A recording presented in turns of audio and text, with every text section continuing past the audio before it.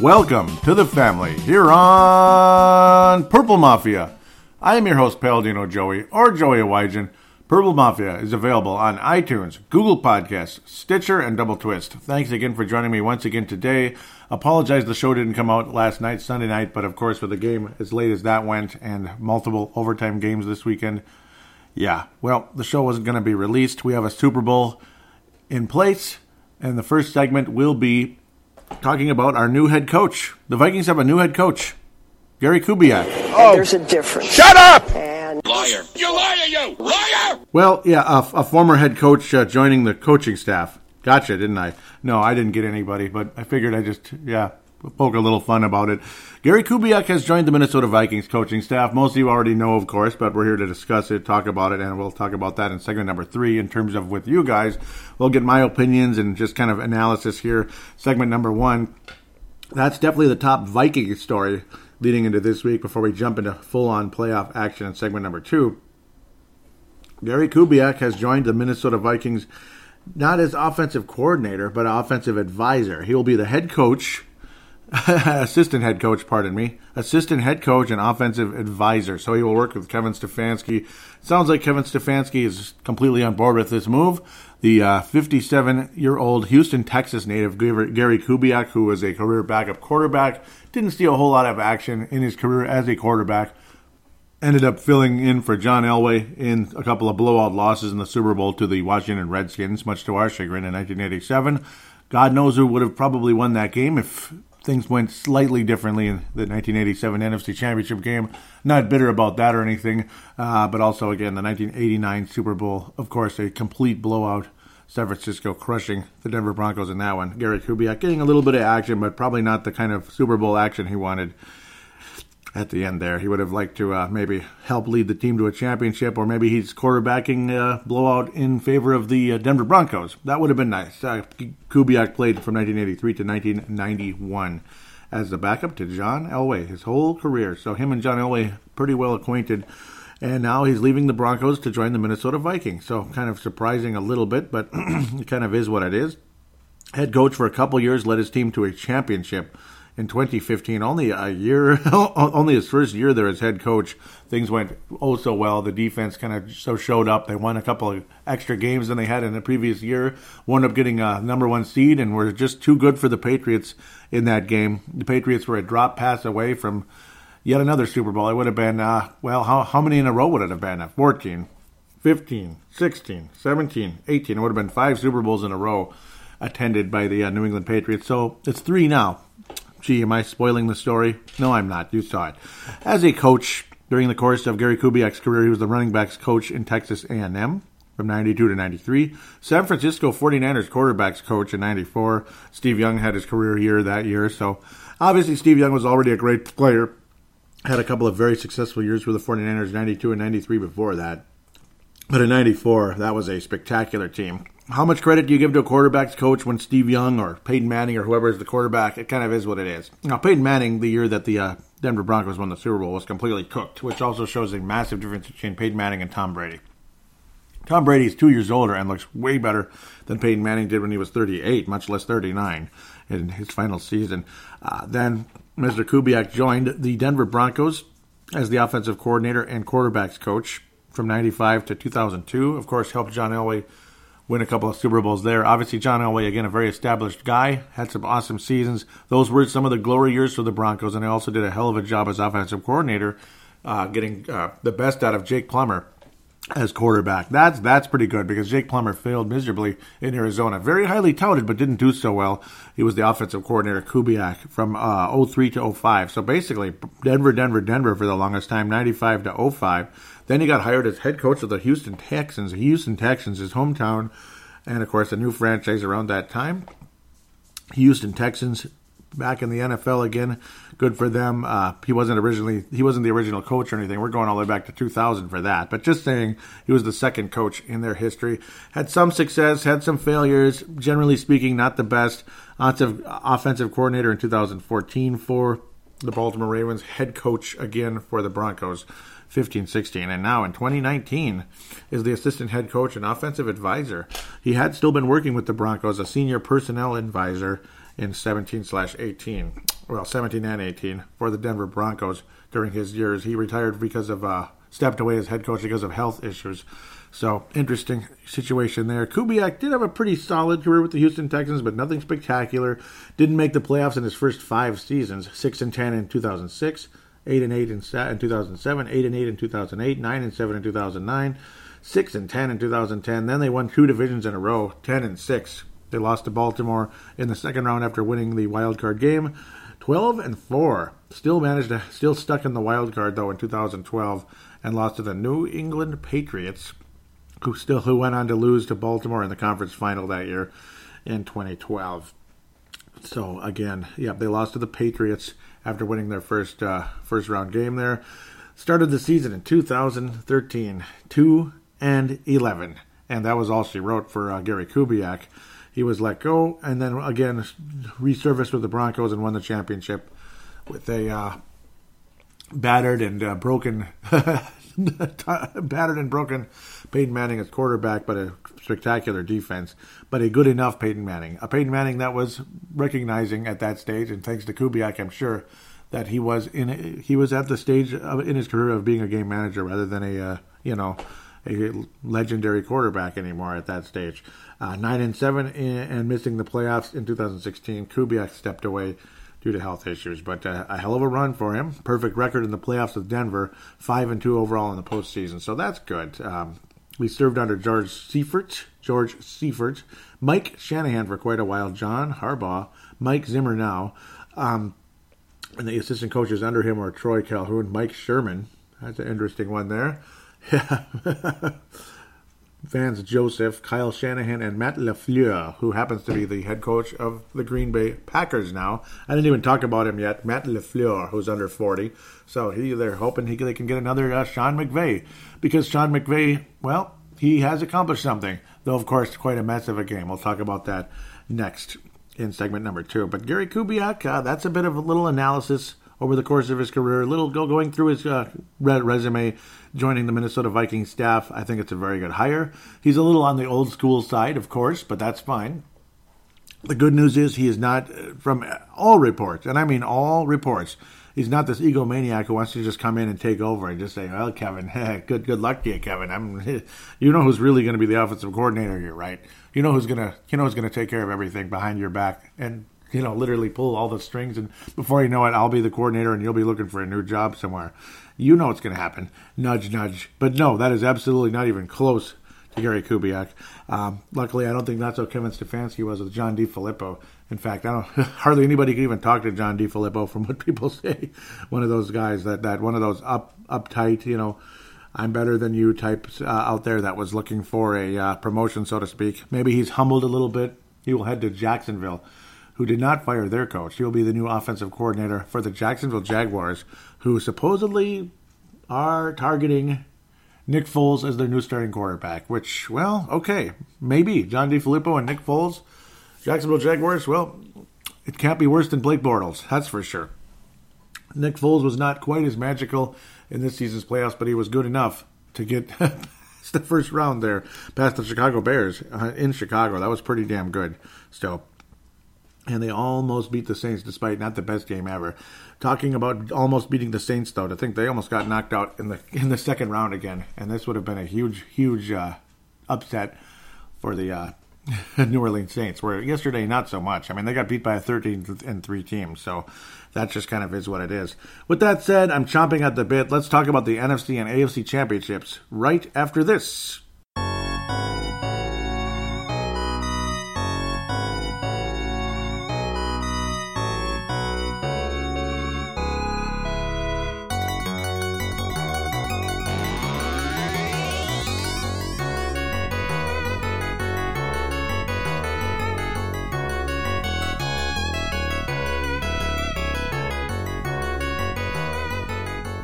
And we are back here on Purple Mafia, segment number 2. Let's look at the NFC and AFC championship games.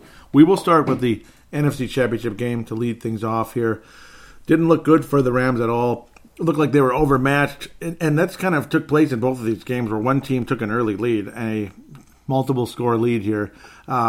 But the defenses of both teams showed up to play. That was quite evident. Drew Brees was not as sharp as you would expect him to be in a game like this. He wasn't as sharp last week either. The Eagles' defense was very good. The Eagles, remember, took a 14-0 lead, and the Patriots ended up jumping on it, going from there and squeezing past the Philadelphia Eagles.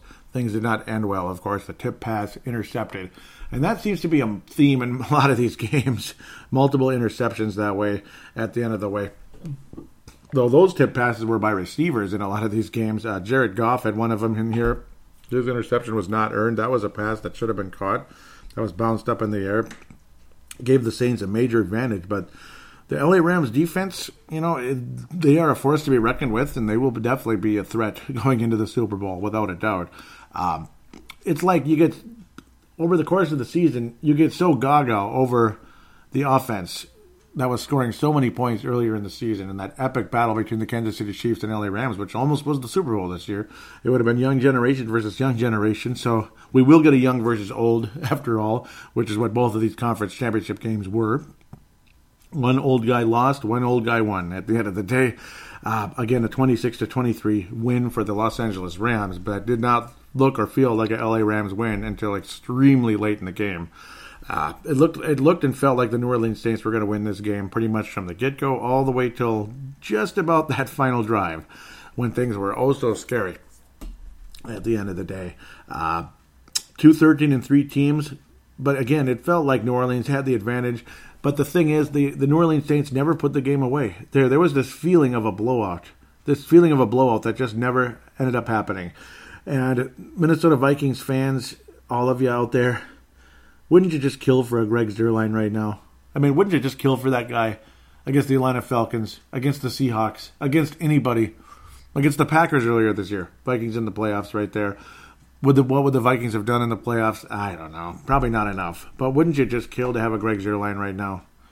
I like who we have. I like Dan Bailey, but he isn't Greg Zuerlein, and he's not going to make the kind of kicks that this guy made.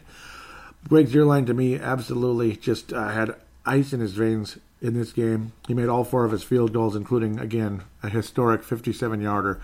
Beautiful. Will Lutz also, though, awesome. I mean, he didn't miss anything. Nothing was long, but he made everything he had to kick, and that's the whole point. Short kicks have been missed so many times by the Vikings kickers over the years, especially during the reign of Mike Prefer, who will no longer be the special teams coach, and no announcement has been made. We're still waiting on that. A strange game, though. Strange situation with Todd Gurley. That was where the tip ball was tipped up in the air and intercepted. You just got the feeling like Todd Gurley was not. The game plan just didn't go in Todd Gurley's direction, and you could kind of sense frustration from him at the end of the game, where he kind of walked away. He kind of walked out of the celebration. It seemed like, at least from the camera angle, it seemed like he just kind of walked out. Only 4 rushes in the game, and again, this is after the pass that he tipped up in the air that was intercepted early on, which helped the New Orleans Saints add another field goal. That's the one thing about this Rams defense. It felt like Mike Zimmer. It felt like a Mike Zimmer defense where, okay, you might give up some yards, but then when it comes to the red zone, they're lethal, and they keep you out of the end zone. The Saints would get in the end zone, but not all that often. The pass to David Griffin ultimately put the Saints up 13-0 after Will Lutz's couple of field goals again. The bend but don't break defense, including, again, after the Rams went down 3-0, and then the interception by Jared Goff, which was not his fault. Todd Gurley volleyed it up in the air. And then the Saints ended up having to settle for a 29-yard field goal. You can imagine the frustration there from the home crowd, but they probably thought, oh, we're fine. We'll be fine. We're by far the better team, and we're going to put up 40 points against this club. But that just wasn't the case. That just wasn't the case at all. The Rams defense showed up to play in this game, and Drew Brees was frustrated time and time again. He did end up throwing 2 touchdown passes at the end of the day. Lucky for Todd Gurley, he did get in the end zone, but only 4 carries in the game. The Rams were playing from behind most of the way, but again, how many rushes went to C.J. Anderson? Big, pudgy C.J. Anderson, who only got 3 yards a carry and a long of 8. Certainly not as good as he was last week. That's for damn sure. Against the Dallas Cowboys, where there was no doubt that entire game the Rams were going to win. Even though the Cowboys hung in there and hung in there and hung in there, you never really got a feeling like the Rams were not going to win that game. I thought the only team that was going to beat the Rams in the NFC was the Chicago Bears, at least in the second round. but I thought the Saints would take care of the Rams. They did earlier in the season. In fact, it was a pretty big crushing. It was quite surprising, actually. It was this Saints team basically walloped everybody during the course of the season. I thought one of the only teams that might knock them out would have been the Dallas Cowboys if they somehow miraculously made it, because of the way they literally turned the New Orleans Saints into a baseball score. I mean, that was really something else. But again, the 4 rushes from Todd Gurley, quite alarming. Despite the fact both of these clubs, as great as their offense is, top 4 in the league, blah, blah, blah, all the 4 best offenses in the NFL were in these conference finals this weekend. Both of the defenses of these clubs were great. And quite frankly, I think the Patriots and the Kansas City Chiefs' defense were really good too. None of these games were nearly as high scoring as people might have thought. Though, I mean, shoot, it's still, 50? It's still 52 points combined. I mean, that's not garbage, but still much lower scoring than a lot of people may have expected. Brandon Cooks also viable, and Jared Goff, despite the early start and the noise, I mean, there was a huge problem with the noise in this game, time and time again. It felt like things were the Rams were in big trouble. It really did. But Jared Goff just hung in there. And the moment of truth really is what turned this whole game around, when the Rams couldn't even buy a first down to start the game out, including that gosh darn interception. This is already after the interception, and the Rams are down 13-0 and all that. Then, all of a sudden, when the Rams are ready to punt deep in Saints territory, and then there it is. There goes Sean McVay. Sean McVay making the big decision here, the young 32-year-old coach of the LA Rams. Johnny Hekker, all of a sudden, it's like, wait a minute, he's not punting, is he? Oh my God, okay, all right. It's like he's passing, and it's like, I was just kind of, when you get in a daze and you're kind of looking around the room like, yeah, another bleeping punt, this is great. And then he's passing the ball, and it's caught, and it's a first down for the Rams. Beautiful. And that was the beginning. And it was like immediately, Jared Goff went from a guy who looked like, yep, the moment's too big for him.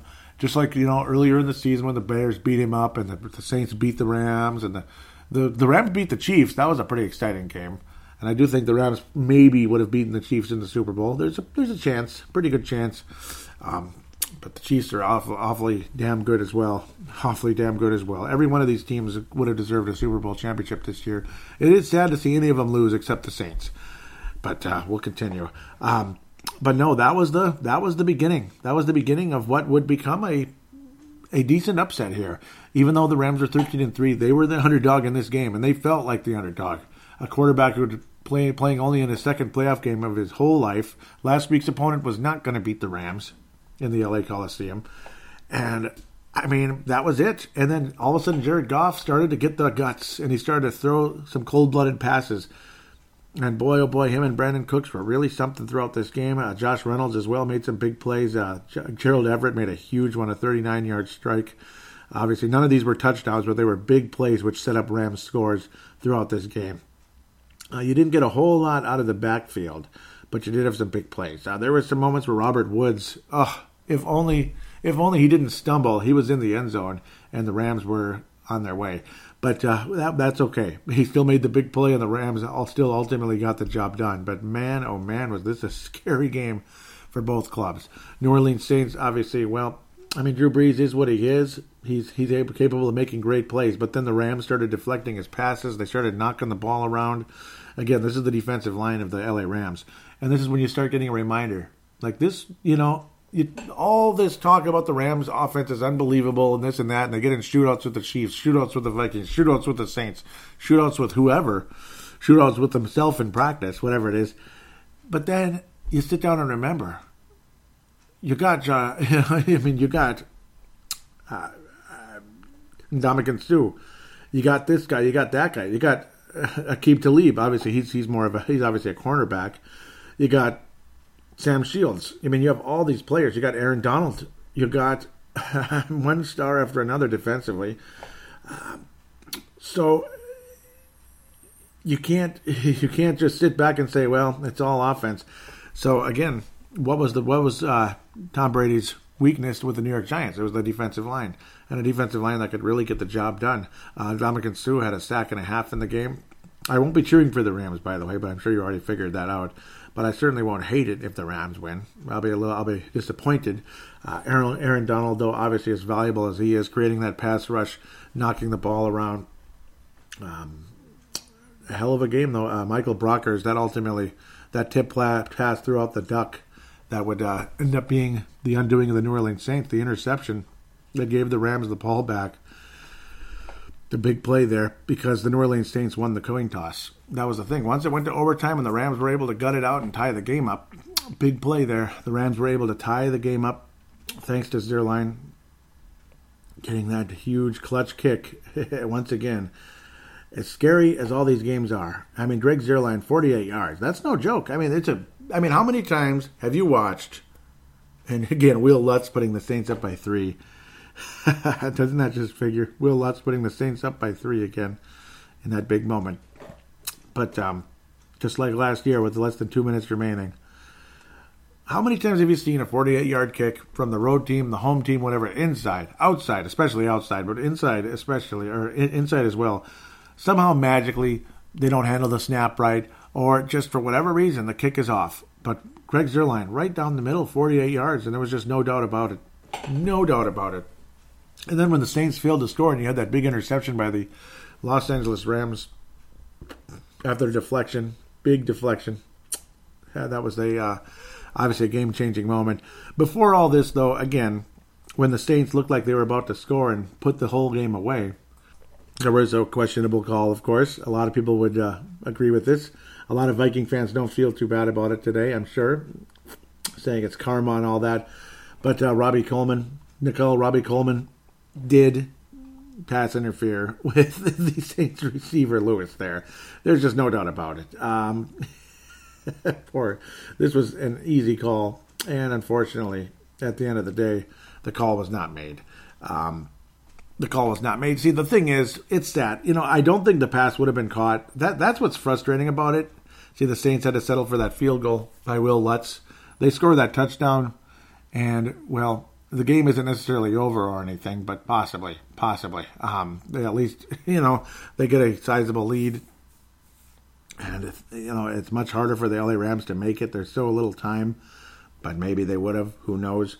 It would have given them a better chance, though. The Saints a much better chance of winning the game. Robbie Coleman, though, I mean, my goodness. Yeah, that was he played a decent game. He had a couple of deflections. He should have had 3 deflections. If he was playing the game properly there, he could have just turned around and batted that pass away. He was in between the receiver and the ball. All he had to do was turn around, but instead he played the player instead of playing the ball. That's the sad part right now, where we sit down and say what a controversial call and blah, blah, blah. The Saints probably should have won the game, or at least should have had a touchdown lead, which would have been much more difficult for the Rams to tie it up. The Saints probably should have won the game, this and that. But then you have that moment. You have the moment where the call was not made, and everyone's pissed off, and this and that. At least everyone in New Orleans is pissed off, and of course Sean Payton rode that side judge forever until after the game and said again they blew the call, and he talked to the NFL right away, and they said they blew the call, blah blah blah. They did. They blew the call. Do I feel bad? Not really. Obviously, all the crap that happened with the Saints. But back-to-back years, the Saints suffer heartbreaking losses, which again sounds awfully familiar in this part of the woods, unfortunately, in our neck of the woods. Even to some of us that don't live around here, but I do, and I'm experiencing extreme cold. I think this weekend would have been perfect for an NFC title game, outdoor NFC title game against the Los Angeles Rams, just like back in the old days, not way before, but slightly before I was born, when the Vikings played outside against the LA Rams in the NFC Championship game on multiple occasions. They came out to this frigid weather, below zero or just above zero, and the Vikings did what they did. They took care of the Rams. The Rams couldn't do a whole lot, and the Vikings went on to a Super Bowl that didn't go all so well, unfortunately. But no. Instead, this game was indoors in New Orleans. A call late in the game didn't go the Saints' way.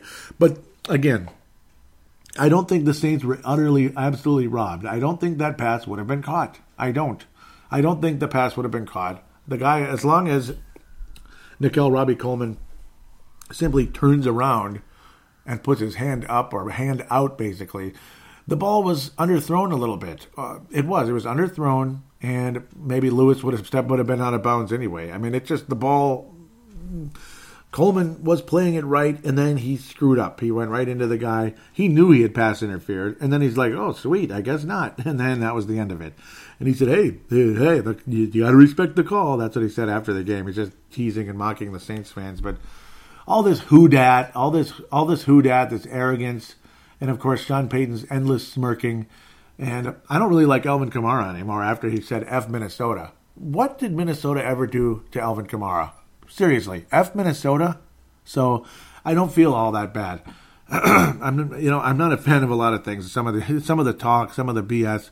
I don't like the Saints at all. I don't love the Rams either. But I won't say what's not to like, but I will say there's a lot less to not like about the Rams than the Saints. What is there to like about the Saints other than Drew Brees' excellence? But I do think during the course of this season in the second half, Drew Brees was not the same guy that he was earlier. Is Drew Brees on the verge of retirement? Who knows? I wouldn't blame him if he was. But again, another guy at 39 who far exceeds what Peyton Manning was at 39.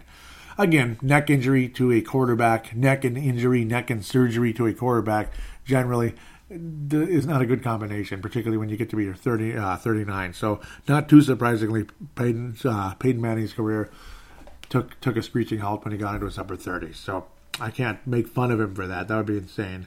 But for the Rams to get the interception, the big play, and then again Jared Goff to complete a couple of strikes to get the Rams into field goal range, close enough type of thing. Just enough because the Saints defense held pretty strong. But then you have Greg Zuerlein, a leg of steel. And, I mean, it was the kick of his life. This is the exact opposite. You have a guy from 29 yards out, 27 yards out, 21 yards out, 31 yards out, 41 yards out, and the son of a bitch is going to miss. Every freaking time. He's going to miss. He's going to find a way to blow it. And then you go home pissed off and frustrated. And then you get Greg Zuerlein from 57 yards out. And it's like Kirby Puckett on super steroids in the 91 World Series in the bottom of the 11th. That's what it looked like. I mean, he kicked that thing. That thing, there was no doubt about it. From the get-go, it was right down the middle, and it was an explosive kick that would have made it from 67 yards. Not 61, 67 yards, easily. That thing was careening in the air. I mean, that thing was, I don't even think I'm using the right word, but that thing was going forward.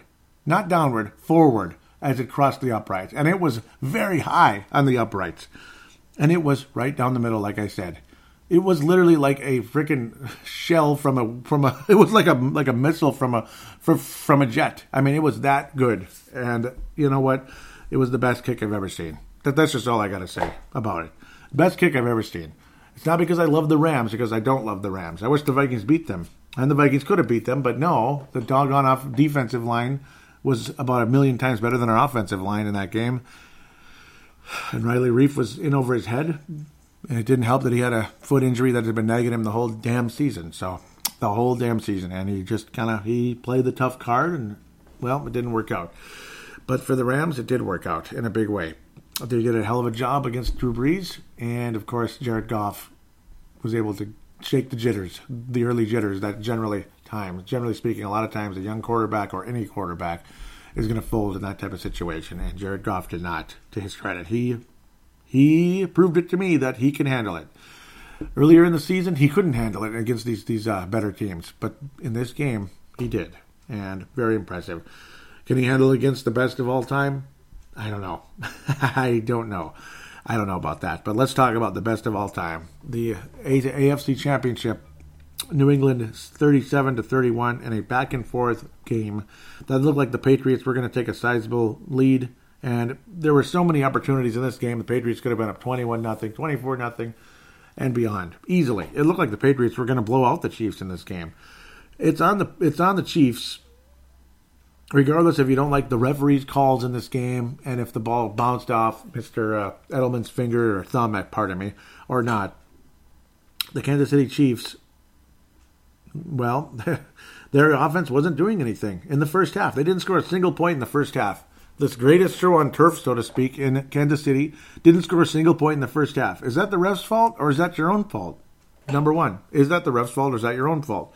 You're also, again, you've been seeing a change in philosophy during the course of this season, which is very wise, which is what the Patriots do every year. They're different every year. The strategy's different, the approach is different, and that's why, again, the greatest of all time, Tom Brady, continues to play at a high level at age 41.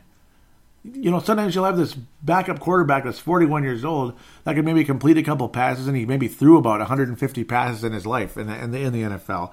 That's what you'll have. You know, or you'll have some guy like Steve DeBerg who hung on here and there. He'll have some moments, and maybe he'll play in a few snaps a season in the later stages of his career after starting a couple years earlier on for Atlanta or whoever. But when you have a guy who's still pretty much at the top of the NFL, at the top of the NFL, still playing at the top level, it is a sight to see. But the change in approach by the New England Patriots this year is clearly they use the running game more and more.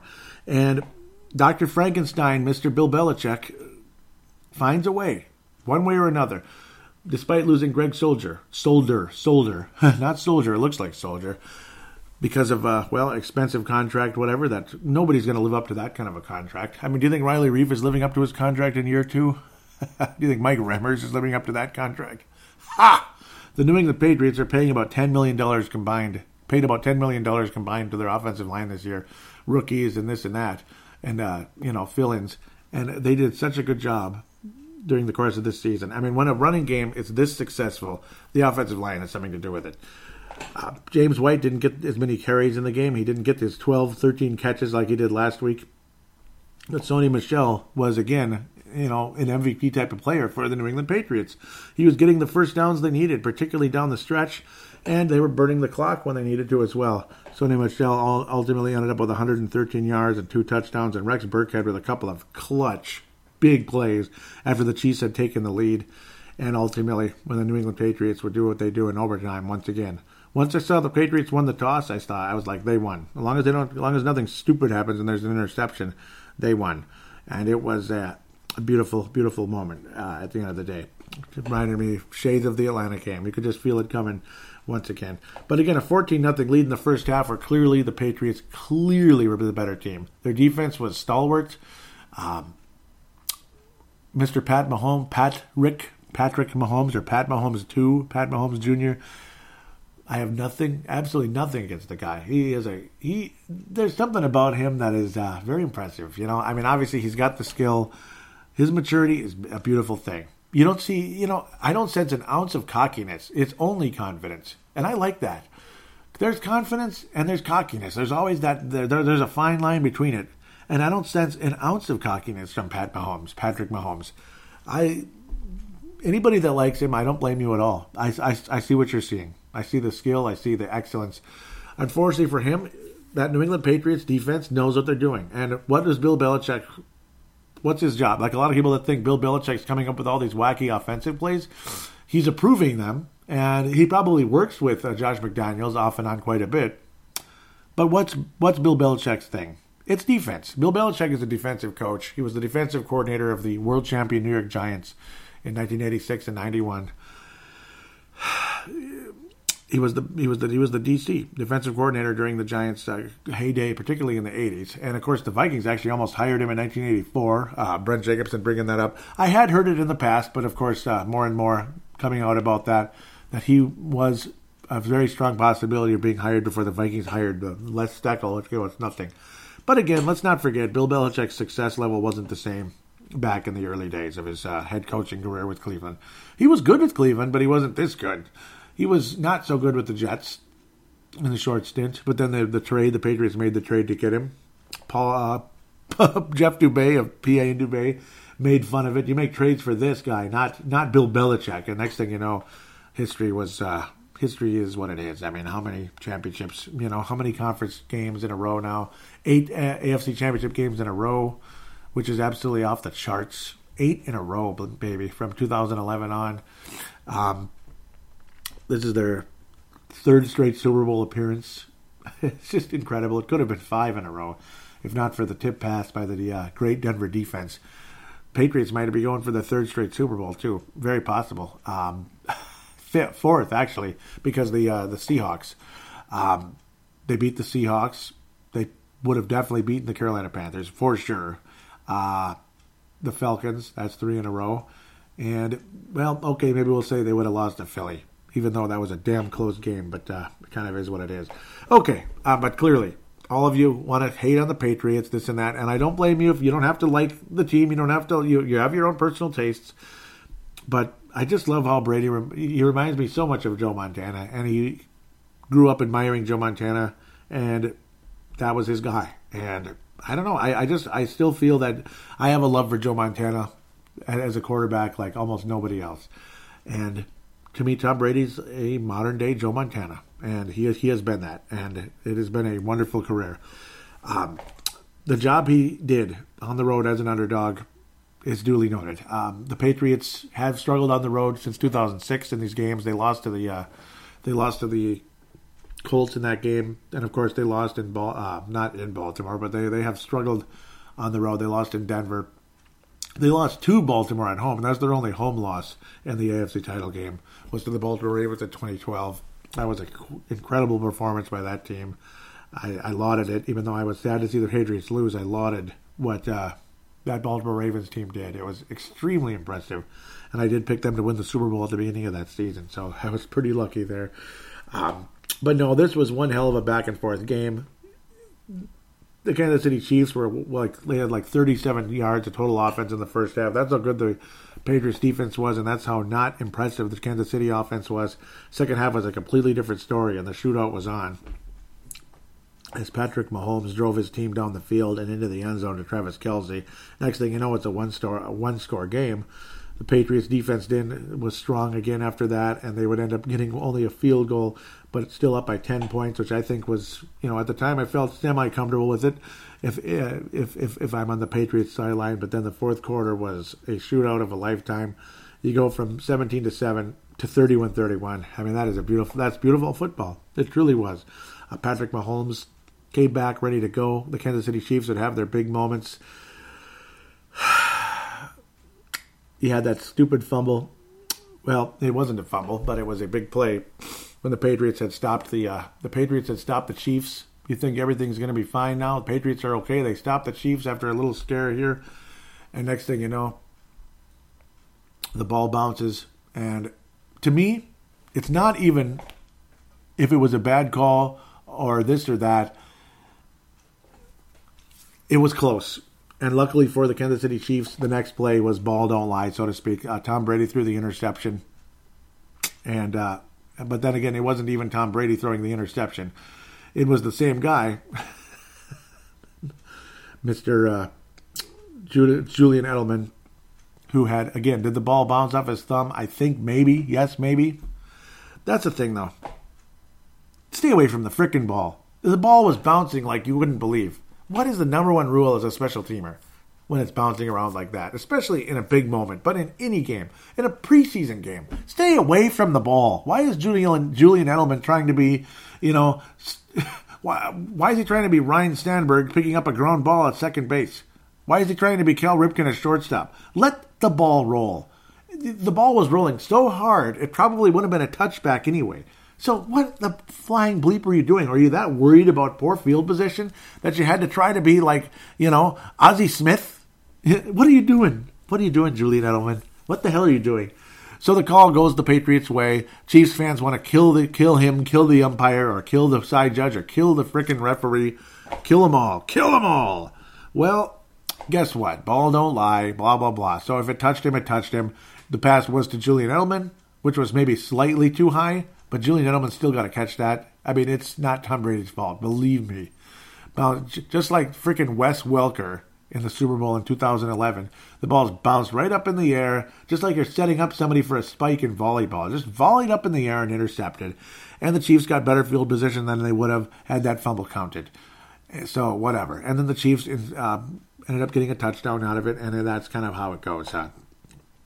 Damian Williams' value was extremely huge in the game. 3 touchdowns, 1 rushing, and a couple of receiving touchdowns for Damian Williams. Extremely valuable.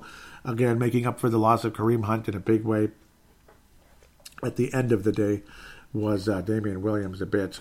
Certainly not an explosive, spectacular game, but still, it didn't. I mean, the Patriots' defense was that good at the end of the day, and the running game was that much better. But it looked like the momentum had completely swung to the Chiefs, this and that, but then Tom Brady again responds and puts the Patriots back ahead. I mean, it was just the accuracy of his passes and just the no-give-up attitude, and again, the excellent running ability of this New England Patriots team forced the Chiefs to use a timeout, and the Patriots had all these great opportunities. The Patriots had all these great opportunities to take the lead and win the game. Again, that Damian Williams play, putting the Chiefs ahead.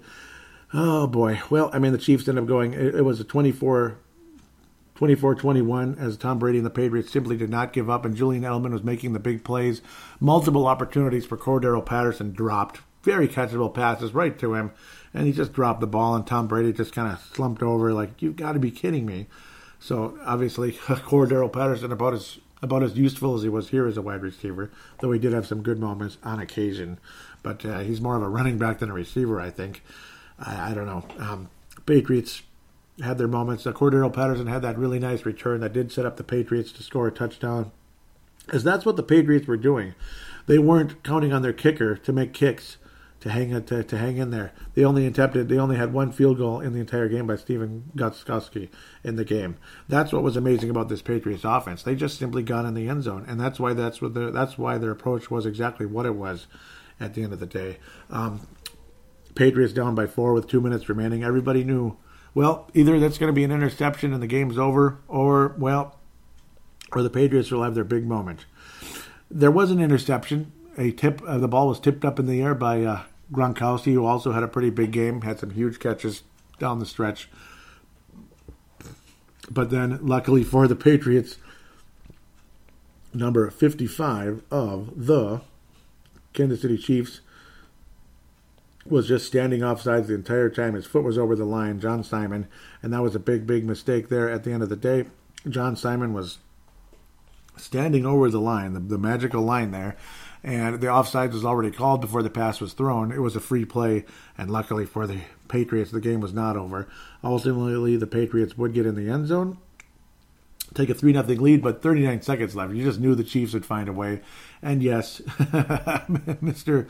Patrick Mahomes did guide his team into field goal range, and yes, their kicker made the kick. Was I surprised? No. The game goes to OT at the end of the day, 31-31. I was not surprised Buckner made that, and I'd rather he make it than he misses. I think that's lame. And let the Patriots earn it in OT, and the Patriots did earn it in OT as continuing. They just continued. They won the toss, and it was just like Atlanta. It was just like Atlanta. Regardless of who had the momentum in the second half, it wasn't a problem for the Patriots. As much as momentum as the Kansas City Chiefs had, the Patriots didn't let go of theirs. It was momentum, both sides. The Patriots did not allow the Chiefs to just take over the game and walk away with it. And that's why the Patriots today are AFC champions after that great drive at the end of the day. Because now the Patriots don't have to worry about the clock. You can run the ball with Sony Michel, and you're able to get the job done. A couple of clutch completions to a guy who I had almost lost faith in for a moment there, in Julian Edelman. He was clearly rattled after that fumble and then the tipped interception. But then he made the big plays, and the rattling was gone. Gronkowski would make one more big catch on that drive. And Rex Burkhead, who scored that big touchdown to put the Patriots ahead with 39 seconds remaining, would put the Patriots into Super Bowl number 53. So the Patriots returned to the Super Bowl for the third straight season, pardon me. I'm going crazy. It should have been the 5th straight season, but I've gone for a tip pass. Feels like 5. But third straight season, Rex Burkhead, the little guy, able to shove his way forward and into the end zone about 5 minutes into the overtime period, and the Patriots return to the Super Bowl. There's no extra point necessary because that's all it is. The whole point was, do not give Mr. Patrick Mahomes the ball back. Score a touchdown, period. And that's what the Patriots did.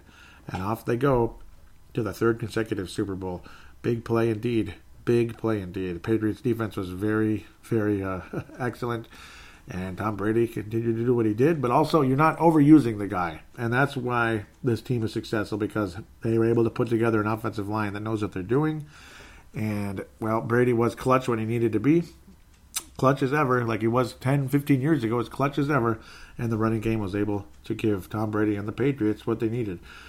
Despite a Chiefs team that was, they were on the verge of doing something spectacular. Patrick Mahomes, some of his passes were dropped, some of his passes were incomplete, but also the pass rush of Patrick Mahomes forced him to throw the ball away quite a few times, as did Tom Brady. He had to have a lot of throwaways as well. You'd rather throw the ball away than take the sack. But, boy, rough, scary moment there. Also, I should mention the Patriots. Another thing where I said the Patriots probably should have had a much larger lead in the first half was, Brady had an interception in the end zone. That was his worst pass of the day. That was Kirk Cousins-like a little bit, the interception in the end zone where he was just beat there. And that wasn't a wise decision. I don't know why the Patriots were passing with 2 yards with as good a running game as they had at that play. But, whoops, that was a mistake. Patrick Mahomes did have 3 touchdown passes and was excellent in the game. Also very noted, as good as... It's a combination of things, though. Brady could have been sacked how many times? And the way he was able to avoid getting strip sacked in multiple occasions by getting rid of the ball as quickly as he could. So it's an incomplete pass. So what? I would take 10 out of 10 incomplete passes over a strip sack and cost you the game. Luckily, he was able to throw the ball short, so it wasn't intercepted. And he wasn't called for intentional grounding. And again, you just wish with all your heart and soul, as Minnesota Vikings fans, that Kirk Cousins could learn some of this. Kirk Cousins, sit and watch. Please, watch. You shouldn't get strip sacked by the Los Angeles Rams, as great as their D-line is, and as how weak as their offensive line was in that game. You shouldn't be getting strip sacked. Throw the ball away. Just throw it away. Get rid of the ball. Throw it away. Throw it at a guy's foot. That's all you have to do. Throw it at our guy's foot so it doesn't look like intentional grounding, or you're not flinging the ball sideways again for intentional grounding, which is basically a sack then. Throw at someone's foot if you need to. Get rid of the damn ball. That's all you have to do. Who cares if your percentage drops? Tom Brady's percentage in this game might have been like 80, if not for the throwaways he had to make. That's why you sit down and look at this statistic right here. 0. The offensive line did an awesome job by the New England Patriots. They did. But Brady was pressured quite a bit in the game. And the Chiefs' defense is damn good. As good as their offense is, they had the most sacks in the NFL this year. The Chiefs were number 1 in the league in sacks. But Tom Brady's ability to get rid of the ball and able to sense pressure, he was going to get strip sacked in the overtime period, and he threw at the guy's foot. He threw at Sonny Michael's foot, if I'm remembering correctly who it was. Threw at his foot. That's all he had to do. Get rid of the ball. That's all. Oh, shoot, I underthrew it. Ha-ha. Wink, wink, nudge, nudge. That's all you have to do. That's it. Get rid of the bleeping ball. Because obviously the pass wasn't going to be accurate if you're just going to fling it in a miracle moment. There's no need to chuck and duck. If you're going to chuck, ground it. Literally ground it. Without intentionally grounding it, so to speak. Make it look like a pass. And that's how the game is played. 0, folks. 0 sacks on Tom Brady. 0 by the top sack defense in the NFL. Because Tom Brady senses pressure. Last year, that split second, he didn't sense it with the Eagles, and that's why the Patriots lost the game. Just yet another thing, Tom Brady, I'm sure he already knows all that, blah, blah, blah, but he learned it even more so. Get rid of the ball even quicker. Get rid of the ball even quicker, and you won't get strip sacked in that big moment. Let's talk about the Super Bowl now. That's why I do feel, that really went on, but these were some amazing games. Both of them went to overtime. Big play by Zerline, and great play by Tom Brady and the Patriots offense down the stretch to help them lead themselves to victory against a deadly, dangerous Kansas City offense and a also very dangerous defense by the Chiefs that pass rushed them all day. Super Bowl 53, the Patriots versus the Los Angeles Rams.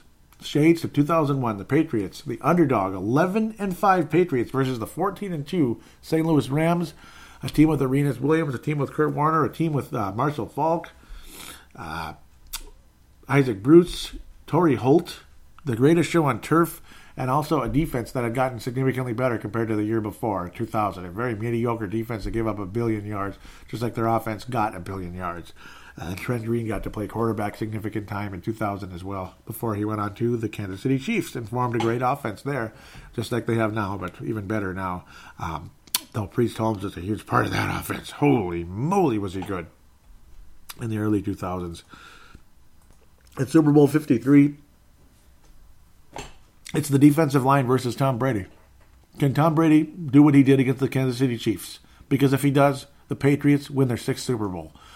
That's what's going to happen. If Tom Brady is able to get rid of the ball before getting sacked, before getting strip sacked in the big moments, the Patriots win the Super Bowl. If the Los Angeles Rams are able to get to Tom Brady, the Los Angeles Rams win Super Bowl 53, just like the New York Giants. It is going to be a hell of a game. It's going to be very close. Will Jared Goff be up for the moment, or will Bill Belichick's defense be ready to take him out of his game? I think there's a higher possibility that the New England Patriots do just that than the other. I think there's a higher possibility that Bill Belichick's defense rattles Jared Goff enough and that Tom Brady is able to get rid of the ball quick enough that the New England Patriots end up winning the game.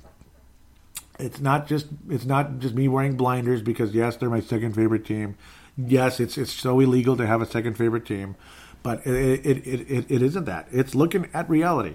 This Kansas City Chiefs team, I picked them to win the game. I did, because I thought it was their game to win.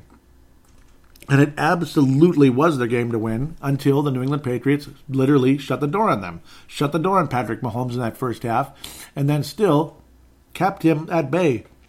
And that Tom Brady was able to get rid of the ball in time, and the Kansas City Chiefs were not able to get to him and force a strip sack, force a fumble.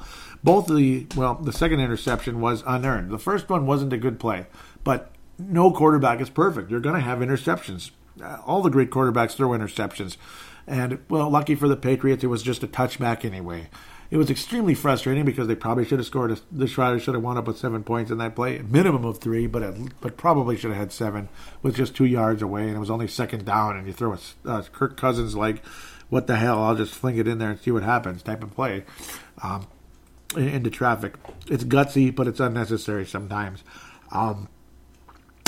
But I do think the likelihood is higher that the New England Patriots are ready for the LA Rams than the LA Rams are ready for the Patriots, as much as most people would think the opposite. The defensive line is what will win the Super Bowl for the Los Angeles Rams. Jared Goff would just do his part. Todd Gurley, I think he's pissed off right now. I think he was very upset with how he was used in the NFC title game. It was plain as day he was stewing on the sidelines. It was plain as day that he feels like he's being usurped. He's the best running back in football, and he got 4 rushes in a game that, the Rams could have used his help. Instead, they elected to go with C.J. Anderson. Todd Gurley, maybe the Vikings needed to do that to Adrian Peterson, too, though, against the New Orleans Saints, and maybe things would have been better. Because Gurley have a hard time hanging on to the ball occasionally, but certainly nothing at the Adrian Peterson level. It was interesting. Remember how the camera, after they were talking to Jared Goff and all that, presenting the NFC Championship trophy to the Los Angeles Rams, that they changed the camera for a second. You flip the camera over to a different one, and it was showing Todd Gurley just kind of walking away, like leaving the celebration, heading into the locker heading elsewhere. And that was an interesting note that I think deserves to be mentioned. I think Todd Gurley's pissed off. Will he be a huge part of the Los Angeles Rams winning the Super Bowl?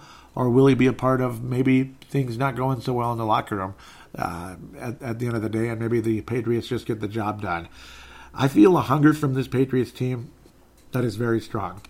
I think the Rams' defensive line, again, is the hungriest part. Obviously, Jared Goff wants to prove any doubters wrong, that he's too young and not ready for the big moment.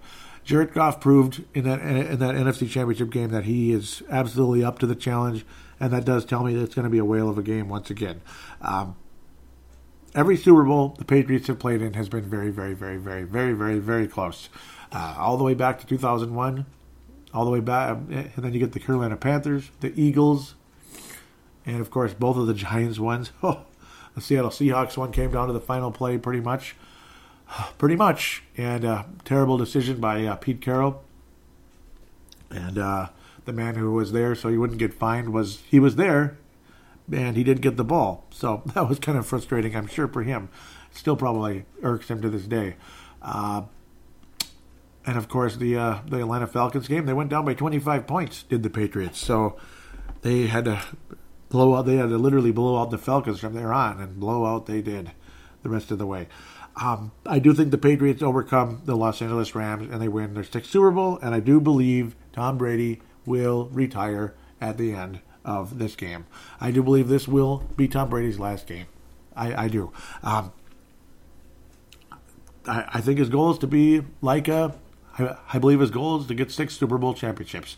the odds of anybody catching that, a starting quarterback with 6 Super Bowls, is 0-0. They're like, nobody else is going to do that. Is Patrick Mahomes going to do that with Kansas City? I don't think so. Is he going to win a couple? Maybe.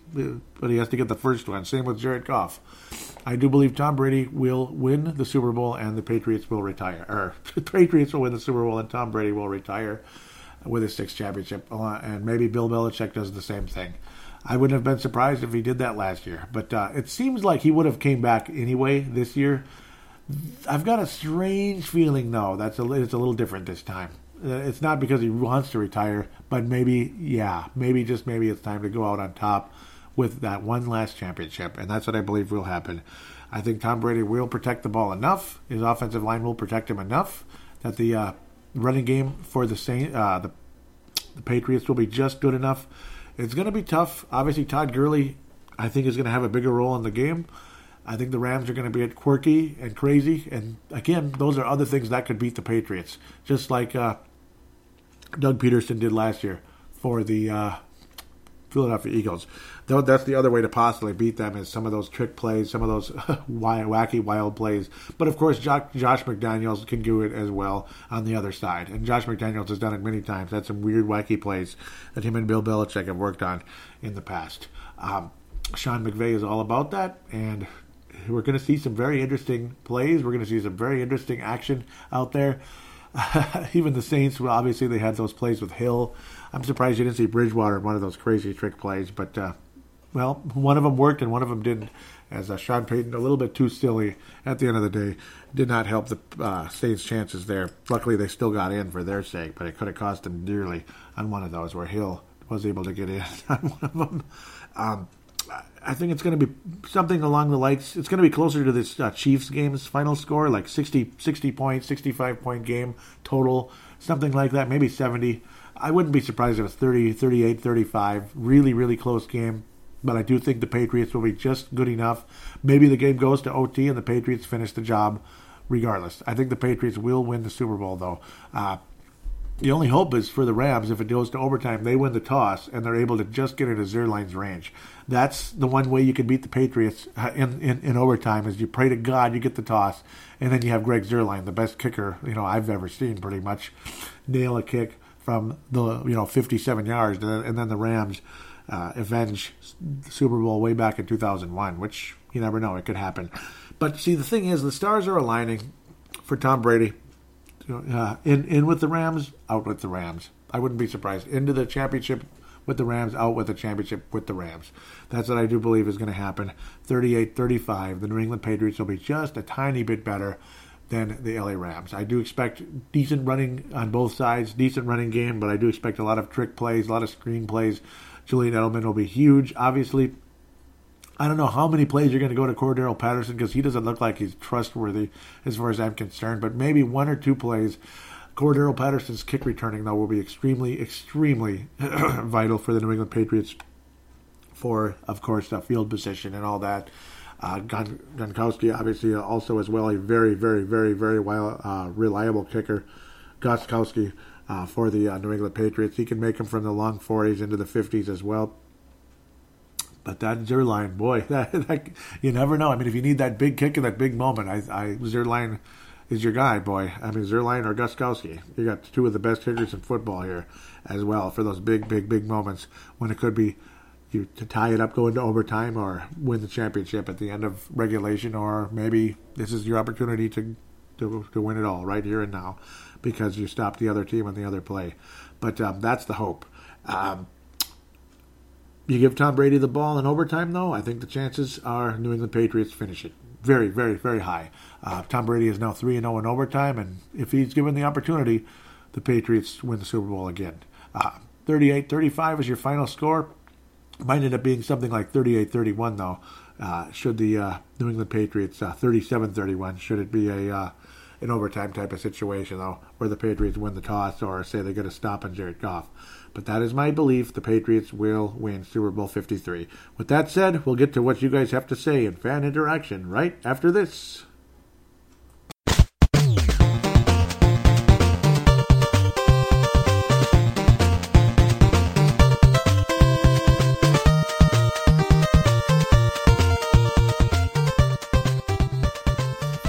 Greetings, Joey. Well, we're 2 weeks into the off-season. Isn't that depressing? Middle of January, no football for our team. Unlike last year where we were just about to get ready for that exciting NFC title game where we all felt, yeah, we're going to win this. And we all remember what happened. Anyway, interesting couple of weeks so far.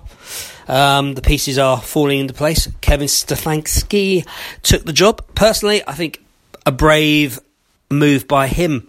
He's going really into a hot seat. There's going to be a hell of a lot of pressure on him to somehow turn this offence around this year and make it viable. And if he fails, that's the GM gone, that's the head coach gone, and probably most of the coaching staff gone. I don't envy him, and I don't envy the fact that you have a GM that I don't trust in hiring or finding offensive linemen. He's not done a great job in all the years. And you can go back to, I can even go back to 2010 and sort of think about that O-line then and the times that Brett Favre got knocked over. But good on him, you know. I think that's commendable when he could have easily gone to Cleveland, had Baker Mayfield to coach, and a team that looks like it's going in a very positive direction, and he probably would have had a significant amount of job security with it. Anyway, then of course we had the hiring of old Gary Kubiak. Interesting. I like it, but I'm also concerned with the fact that you're going to have... I mean, what's his role? Let's be honest. What's he going to do? Is he going to be player personnel and go out there and find those guys that can do the job? If he starts having a significant impact on who's the play caller. I mean, Stefanski's the guy. He's the OC. If Kubiak gets involved in that, then I could see fireworks as we roll in the season. But again, we'll have to let all that play out. And then we move on to Zimmer. Now, in his defence, yes, he's had to have different quarterbacks almost every season. When you look at a team like Green Bay, where they've had a franchise quarterback for, 27 years? And what have we had? Well, journeyman, first-round busts. Not a great deal, really. It is the Achilles heel of our team, as we all know. But I roll back again to this Eagles game last season where they got embarrassed. And there's no two ways about it. Now, I'm very competitive when I play sports. I do not want to lose. Now, my assumption is that professional sportsmen are the same. You don't want to lose. You got embarrassed. Surely, I think we all suspected or hoped that this season gone, that this team was going to come back with a real chip on its shoulder and get out there and kick ass. And it didn't. And do you know what bothers me the most is that there were so many games this season where I felt this team wasn't prepared or fired up to get out there and win. Now, is that on Zimmer? You know, is he spreading himself so thinly? Because I think we all know that as an old-style coach, he wants to pretty much control and run everything. Now, if you look at the likes of Sean McVay, things he can't do, he delegates, like the defence. He delegates that. He doesn't have a great deal of say in that. Now, is Zimmer spreading himself so thinly that he's not got the ability to get this team motivated enough on game day? I just don't know. And that's what bothers me. It really does frustrate me. Now, I've always been a sort of an advocate of having, and I know it's been done in the past, where you have an offensive head coach and you have a defensive head coach. Maybe it's time for something along those lines. I would be intrigued to see a franchise actually try that out and see how it goes. Yes, I know you would probably have clashes of personality, but equally, if your sole focus is on one aspect of the football team, then you're not kind of getting sidetracked. I mean, we all know Zimmer runs the defence. We have a defensive coordinator, but I'm pretty sure he doesn't do a great deal. It's Zimmer's defence. Zimmer deals with it. But the trouble is then he looks over at the O, and clearly this year with DeFlippo, he must have been constantly going over thinking, what the hell is going on, because we're not doing it. So I guess we'll see what we see this year. Anyway, mate, have a happy weekend watching the four finalists. I so hope the Saints get beaten by the Rams, purely because I detest their bloody head coach. Anyway, folks, Skol. and take care of yourselves.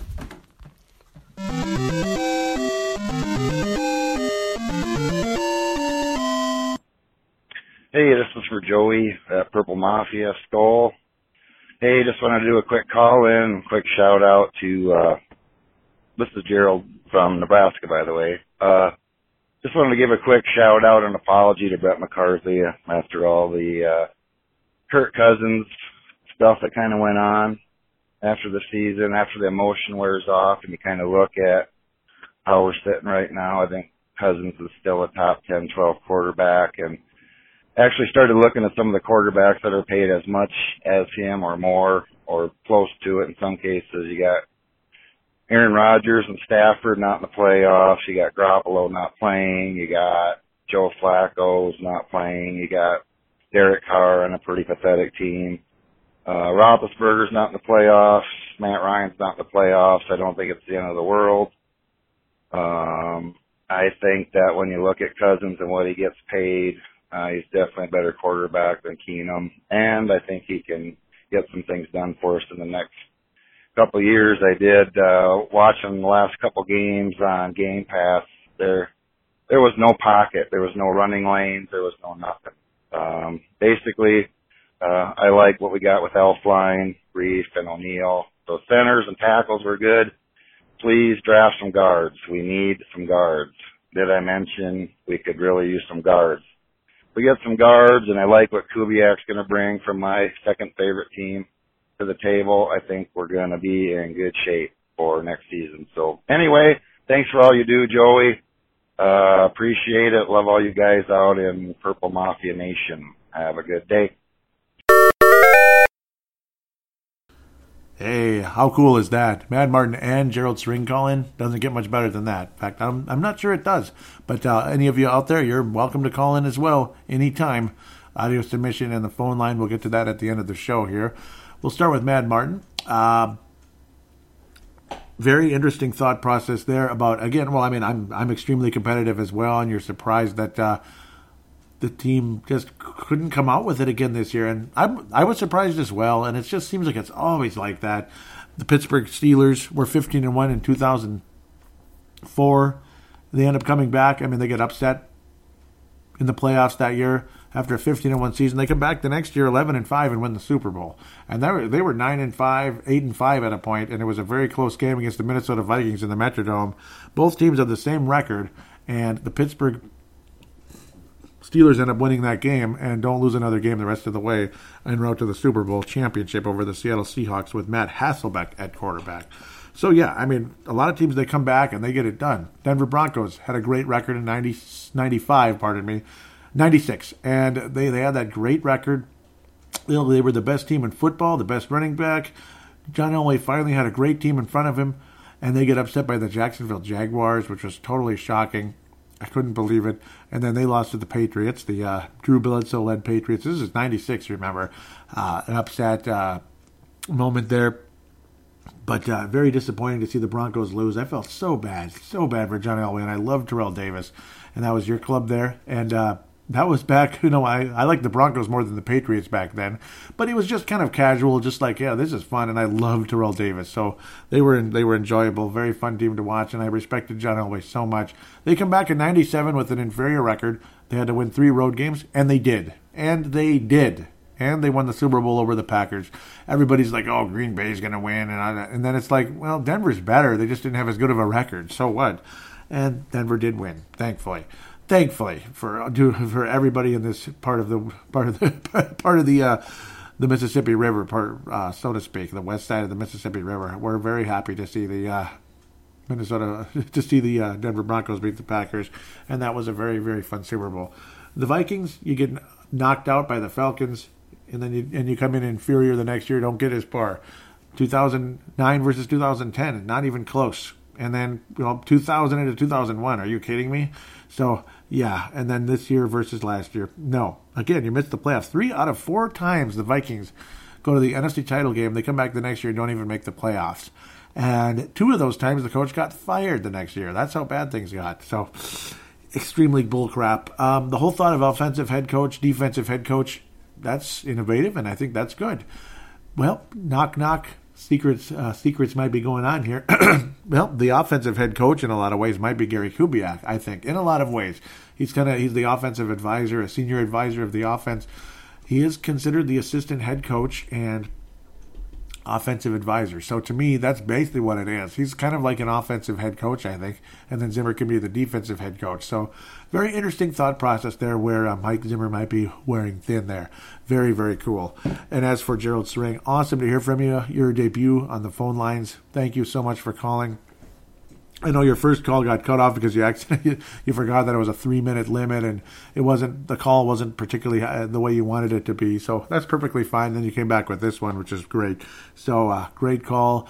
Totally understand. Again, anybody that was frustrated with Kirk Cousins this season, I was included. So yes, I apologize for maybe being too harsh, but at the same time, it's kind of a team thing. He needs to get rid of the ball. He needs to get rid of the ball quicker when need be, either throw it away or whatever, just like I was saying in the last segment. And, of course, yes, can we please draft some cards? And it was so frustrating last year when there was Mr. Daniels waiting there. James Daniels was waiting there from Iowa, just sitting there, and you take Mike Hughes, who was a good draft pick, a very good draft pick, but we needed James Daniels. You wish somehow, some way we could have wound up with both of them. In a perfect world, yes, that would have been great, but unfortunately, that just wasn't meant to be. The drafting of Dalvin Cook, well, hey, that was a must. And luckily the Vikings were able to have Pat Elflein in the third round. But last year, the NFL teams just went gung-ho after O-lineman was taken late in the first, early into the second. And that was just about all she wrote. Brian O'Neill, quite an absolute wonderful revelation there for the Vikings. What a wonderful, fortunate pick for Minnesota in the second round. Definitely a reach, but I think he is reaching in a good way. He is reaching closer to his potential, and a lot of people do believe he will be the starting right tackle of the future for the Minnesota Vikings long term. Maybe short term, a little left tackle. Did I say right? Left tackle of the Vikings long term. The most important position there is other than center, you could say, which thank God in heaven Pat Elflein anchors as long as he can stay healthy. I will never underrate the value of a Nick Easton. And I know none of you did. Not one of you did that I can remember. Like, at least it was Easton, when he got hurt in the Carolina game in 2017, and he hasn't played since. Nick Easton's value is off the charts, and I hope and pray to God he is able to come back normal and ready to go. But again, probably 2 guards need to be taken in this draft, one high, one wherever, and it wouldn't kill us in one way to draft a tackle of some sorts. I think 3 offensive linemen need to be taken, 2 guards and 1 tackle, and then you go from there. You make decisions on where guys go. You make decisions on who you bring back, who you release possibly. There's a distinct possibility that Mike Remmers will be released because I'm not sure what you're going to do because Brian O'Neill is a better tackle than Mike Remmers. And Mike Remmers was a decent tackle. He's not a good guard. Mike Remmers is not a good guard. He was playing out of position, and unfortunately I think this Minnesota Vikings team right now has really hurt Mike Remmers in a big way, which is really sad. Hopefully for him he can end up somewhere else as a starting tackle and still make a good career for himself. So that's just kind of how it is. Riley Reiff might end up moving to right tackle depending on how things go. How will he take it? I have no idea. Will Riley Reiff ultimately be released one of these days? Don't be surprised if that does happen. I would be surprised if he did not return next year, but I think 2 years from now, Riley Reiff is gone.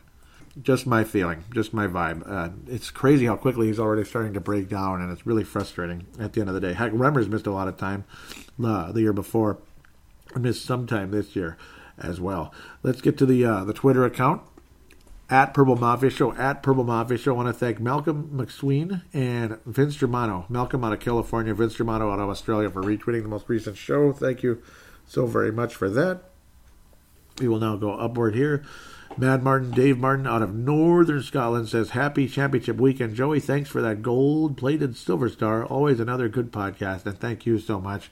He says, I've done some audio. It was over 12 minutes long. Managed to cut it to 5 minutes. Too much to say. And, well, you did a hell of a job doing that there. And, I'm curious what you had to say, and feel free to add the part that was cut out in your next call if you'd like to. Feel free to. I'm very curious what you had to say there, and wherever things go, maybe it ends up being old news, whatever it was, that it's something else happened. You know how that can go. I've done a show and then it's already old news. It's how it is sometimes. But yeah, let me know. Mad Martin was saying not a good start for the Rams. It's looking ugly. They need to get their shit together. and at least they've got something. Yeah, but now they finally got a point in there. And I was saying, fake punt by the Rams finally got something going. Dallas Deitzenbach says, take that, Peyton. Interesting map posted by Mad Martin says, so Minnesota is rooting for the Taints? No bleeping way. It was basically all of the upper Midwest, all of the lower Midwest, including Florida, and all the way over to Washington and Oregon, and of course New York, blah, blah, blah, were all voting or rooting for the Saints. And then Hawaii was Rams, which is not surprising. They're usually LA or California, LA or whatever, California teams. So the only teams cheering for the Rams, according to this, was California, Nevada, Arizona, Georgia, South Carolina, North Carolina. That is some bleep. And I don't think Minnesota is cheering for the New Orleans Saints in rooting interest. But maybe just a couple of people voted from here. And I don't understand that. Why would they cheer for the Saints? Why? We have been knocked out by both teams in the playoffs in the past. Rams in 1999, but there was nothing really cheap about that one. It was just frustrating. Matt Martin says, at least the Saints did not get to draft Mahomes. Thank you, KC, for jumping up to 9th and putting a dagger in the Taints' future. Yeah, man. He says, Joey, I know your Patriots are your second favorite team, but I would love to watch KC roll the Taints in the Super Bowl. Could have happened, but, well, neither one of them made it, interestingly enough, and I thought both of them were going to make it. I thought the Saints and the Chiefs were going to make it, and they didn't. And I was saying, oh my Lord, it's the best kick of all time, and it was. And Mad Martin says, sweet, bleep him. He was laughing so hard he was crying, and thumbs up, yep. Now if KC can do their part, I'm happy. I'm off to bed to watch it tomorrow. Skol, brother, and skol to you also, my brother. Malcolm also liked the, oh my Lord, greatest kick of all time. And Mad Martin wraps up the Twitter section saying, in a league that is designed for parity, what can you say about New England? Just unbelievable. What a coach and what a quarterback. And I couldn't agree more. What a coach and what a quarterback. I mean, amazing. Amazing job. And, well, they did it. I mean, a lot of us thought there's no way they're going to win on the road. They've stunk on the road. They're unbeatable at home. But, in these big games, they're not so good on the road because it's not easy to win on the road. And they're usually the favorites anyway. And they got the job done, did the New England Patriots. They really, truly did. Let's give a quick shout out to MN Vikings Haven. MN Vikings Haven, in-game threads, news, and all that interaction. Encourage you to join that Facebook page. Thank you so much, Trevor Wickerin, for allowing me to post links to Purple Mafia on that page, the Purple Mafia Show. And I'm more than obliged to give you a shout out and encourage my followers to follow your page. Thank you again, Trevor. Now, Facebook.com/Purple Mafia Show. Facebook.com/Purple Mafia Show. Let's get to the Purple Mafia Show page on Facebook. Do give that a like. Do give the Twitter account a follow. Interact with me on there. And, of course, the phone lines are available as well. Leland out of Iowa says, good insights, Joey, on the most recent show. And thank you so much, Leland, for what you had to say there. I believe the show was also, the link was shared by Mark Carlson out of Iowa. Thank you so much. So now here it is. The Vikings hire Gary Kubiak as offensive advisor. The offensive advisor in the house, Sebastian Barton, says, you know what it is? You know what this is? He essentially is running the show on offense with Stefanski. I agree. He says, what does he mean here? And so make Zimmer doesn't, I think he means, and so it means Zimmer doesn't have to worry about that side of the ball. Yep.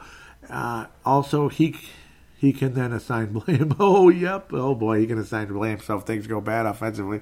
Oh, what was their fault? It was the offense's fault. I run the defense. Yep. Yeah, it could be exactly what it is. Oh, Lord, that could be. So we'll go from there. Gerald String, there he is out of Nebraska, says, many years of successful experience. Can't hurt our vanilla offense, that's for sure. Get a couple guards, and I think we're in good shape. And did I mention get a couple guards, right? No, I added that part at the end, just like it's called. Dave Vicky was also called in many times, and I encourage him to call in again. Miss you, Dave, out of Iowa. Oh, he gets busy at times on the Sundays, unfortunately. He says, I like this hire. It's good to have former head coaches on your staff. Brett McCarthy says, like this a lot. Can't say they are not trying. And Brett continues, says, I think this could be good all around. And yep, Mark Carlson says, hell yeah. Mark Carlson out of Iowa. Leland, also out of Iowa, says, good move. Remember, Stefanski is a first-year coordinator, so he should have an open year for suggestions. Plus, if anything offensively goes good, maybe a promotion to GM. Yeah, maybe, because I know Ed Stefanski is a general manager. So who knows? Or again, maybe Gary Kubiak is a GM. So we'll just have to wait and see how that goes. Mike Berry says, I liked the guy better when he was a Bronco. Uh-oh. Mark Carlson wraps up this section, says he has been there, done that experience. Successes and failures along the way make him a positive addition. Hope he can gel and motivate the players. This team has to play at a higher level. Thanks, Joey, for the update, and I really enjoy reading all the comments on topics like this. And yes, it's fascinating to see how people feel about it, and just get a vibe, and hopefully hopefully things do head in the right direction as things move on. I made a mistake here. I was saying how maybe this guy could be the Vikings hire, but where was the other? Yeah, there were a couple comments. The Indianapolis Colts, who did a great job this year on the offensive line, they fired Dave Guglielmo. They fired him, unfortunately. Where are the comments? There we go. Let's dig them all out of there. Todd Grubau says, I've been watching this team. They could use 2 coaches at this position, the offensive line. Owen Brown says, please hire this guy. The Colts O-line was good. Ale Sidikai says it's going to be Kennison because of Kubiak. And yep, that has been the talk. Kennison will be the offensive line coach, most likely because of Kubiak. Leland says keep hiring. And yes, Owen Brown Colts kept luck protected pretty good this year, and they sure did. It does sound like Kennison is the guy. Thank you, Ollie, for jumping in there. Championship Sunday thread is here. Yep, wow, pretty busy commentary in this one. So a big part of it's me, too. I was saying the best kick of all time from the Rams kicker. Eric Mustard says, I call it Schadenfreude. 2 postseason heartbreaking losses in the playoffs in a row for the Saints, and yep, without a doubt there. Brett McCarthy says, Karma Saints, eat it. Yep. And, Brett, I was saying, yep, I'm so glad, too. It's about time they got it for real at home when it counts most. Brett McCarthy said, loving it, then crying. I was saying, again, it felt a lot like a combination of 98 and 2009. It really did, honestly. Brett McCarthy agrees, and he shows Kyle Rudolph, winner of the Man of the Year for the Charity Challenge. So very cool. Kyle Rudolph ended up getting the Man of the Year for Charity Challenge. Thank you for passing that on, Brett McCarthy. Oh, that's funny. They show he has a meme with Brett Favre's head on a referee's body, where Sean Payton was, getting pissed off about the call. Brett Favre smiling said, "I didn't see anything. No flags." Jesse Ball says, "Anybody but the Saints." Eric Mustard says, "Cheering for not the Saints, not the Patriots." Aw, man, look at ya. Eric Mustard. Matt Emer out of the UK says, "Yep, we all are." Well, I cheered for the Patriots. Brett McCarthy says, "So what's everyone think of the new coaching hires?" I think it's good stuff, and there was a lot of combination there. I think it's going to be a conversation earlier. Eric Mustard continues saying, "Unless they can play online, I'm going to reserve judgment." Gerald String says, "I like the Kubiak hire." Brett McCarthy says, "Gerald String, I think so. Time will tell. Zimmer more of a defensive guy. When Shermer was there, he didn't have to worry about that side of the ball, and hopefully that'll be the continued pattern here." Gerald String says, "Wish the Vikings had an O-line like the Rams. What are the odds of a full red moon rising over Arrowhead during the AFC Championship game?" Personally, Mahomes is the most exciting player to watch. Don't know anyone that he reminds me of. Yeah, he seems like he's kind of in a world of his own. Goes out there like it's backyard football and does crazy things with his legs and his arm. Sorry, Joey, I know your Patriots are your second favorite team, but I would love to watch KC against anyone in the Super Bowl. Anyhow, just hoping for competitive games, unlike the NFC debacle last year. And yep, that was not a good game. Ben McCarthy has a meme also that says, "Saints, no Super Bowl for you." Karma Saints, go Rams. Nice interception. Come on, Rams. Go Rams, go. Okay, KC, let's roll. Take it to them. Man, the Chiefs can't get it together. Who dat? The Rams, who dat? Yeah. What was that, a bad call? Hate the Saints. Dave Hickey, also, I believe he's wrapping up the section here, says, "Well, another Sunday at work." Yep, football Sunday at work. I'm definitely not a Rams fan, but it's nice to see the heralded Saints go down. As for the AFC, of course, the team I want to win the most gets beat by the GOAT. That sucks. When is the NFL going to realize basically nobody wants them to win anymore? except maybe you, Joey. One guy I work with, everybody else I know hates them. Well, I have some friends that like the Patriots, so I don't know. Hey, I mean, I'm happy. I like both of the teams that won. I did not pick either one of them to win. It does show I'm objective, and then I think with my brains, not just my heart when it comes to predicting. I did think it was going to be the Chiefs and the Saints. I truly did. And it went the other way, and I'm very glad. I'm glad the Rams won, and I'm glad the Patriots won. So we'll leave it at that. And I do believe this is coming from the brain, not the heart. I do believe the Patriots will win because of what I saw yesterday. I saw Tom Brady get rid of the ball at the right time, the right place, and he was able to avoid any type of a strip sack or a big sack that would have killed any of those drives. And that's a big deal, man.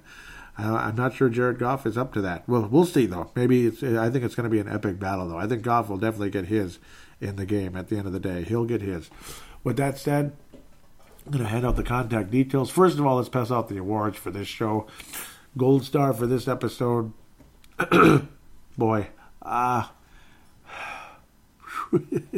It's always tough. I think Mad Martin and Gerald Spring are going to share the Gold Star this week. You guys were awesome, and thank you so very much. Brett McCarthy is going to get the silver. Brett McCarthy and Eric Mustard will share the silver star. And Mark Carlson and Dave Hickey will ring in the bronze. Great conversation, guys. Thank you so much for the conversation and, bringing it to the table like you always do. Thank you so very much. Contact details, again, at Purple Mafia Show is the Twitter account. Facebook.com/Purple Mafia Show is the Facebook page. All of this will be in the show description. Now on the phone lines, 209-736-7877, 209-736-7877. It is a voicemail. Do treat it as such. Mention you're calling in for the Purple Mafia Show. Do your statement, comment, shout out, and opine, or you can say you're calling in for Joey, Purple Mafia Show. It's a 3-minute limit for the phone line. So remember that. Keep that in mind. There's the call now button on the Facebook page, which goes to the same phone line and all the same deal there. As long as you're connected to the cellular or Wi-Fi, one way or another, you'll be on, and it won't cost you a penny. Other than that, there is the audio submission route, which I highly recommend. Dave Martin uses that. Mad Martin. I'm not sure if he uses Audacity with the microphone. It sounds like it, but of course you can also use the free voice recording application on your smart device as well. So like any type of audio editing software with your microphone is perfectly fine as well. I think it's awesome. It sounds great. It's podcasting level, it's really nice quality there. But the phones work too very nicely. Phone line and of course a voice recording application on your smart device. Treat it like a phone call. Save it. Keep it to about 5 minutes or so. Something like that. It could go over though. If you really want to, it could. But don't go too crazy, I guess, unless we win the Super Bowl. Then it's like, then you could go on forever, pretty much. But yes, you would then save that and email it to paladinolive@yahoo.com. paladinolive@yahoo.com. I will then convert it into an MP3 file thanks to Zamzar.com or Converto.com. Both free. As long as the file is not too big, it's easy to do. So I'm more than happy to give them a free plug because they give me a free service to do this show. So why wouldn't I do that? With that said, thanks again, guys, for an awesome conversation, an awesome week. Your support of the show is just wonderful. Please write a positive rating on iTunes if you could. Anybody out there that has you like this show, you haven't introduced yourself, say hello to me on Facebook, Twitter, and of course, if you could, write a positive rating on iTunes or Stitcher. It would be greatly, greatly appreciated. And when I see it, I will mention you and thank you on air. And I will guarantee you some type of star, maybe even the gold star at the end of the day. Can't thank you enough, though, for those of you that have done it already. Many of you have, and I appreciate it so very much. But, hey, if you want to rate a positive rating and help the show out, make it attractive to new potential listeners, it's greatly appreciated. Also, tell a friend, and I know many of you have, but some of you, who knows? I mean, I don't know. It would be great to meet some new people if that's the way things are heading. Thanks again, everybody. Stay warm. It's going to be a frigid, it's going to be a very frigid week or so up in this neck of the woods, probably most of the United States. I heard not too long ago that the sun had a pretty dramatic cooling effect a few months ago, and that we would start majorly feeling the effects in a few months. And, well, a few months have gone by, and it's getting cold. So, to me, everything is in cycles, folks. It's all in cycles. It is. I mean, it's cold for a reason. It's warm for a reason, this and that. But there's cycles here and there with the sun. hot and cold stretches with the sun. With all of you, though, boy, stay warm, stay safe. I haven't been feeling my best for a long time, but I still have the energy and the passion to do this show as much as humanly possible. We'll talk to you in 2 weeks. I will be taking the next week off because there's no game. Do enjoy the Pro Bowl. Don't bash it. You don't have to watch the whole game, but don't trash the Pro Bowl. I think that's stupid. It just who cares? Let them enjoy it. Let them have fun, and I will put it on. I'm not going to watch it closely, but I will have it on. So do enjoy. Take care, and we'll talk to you in 2 weeks.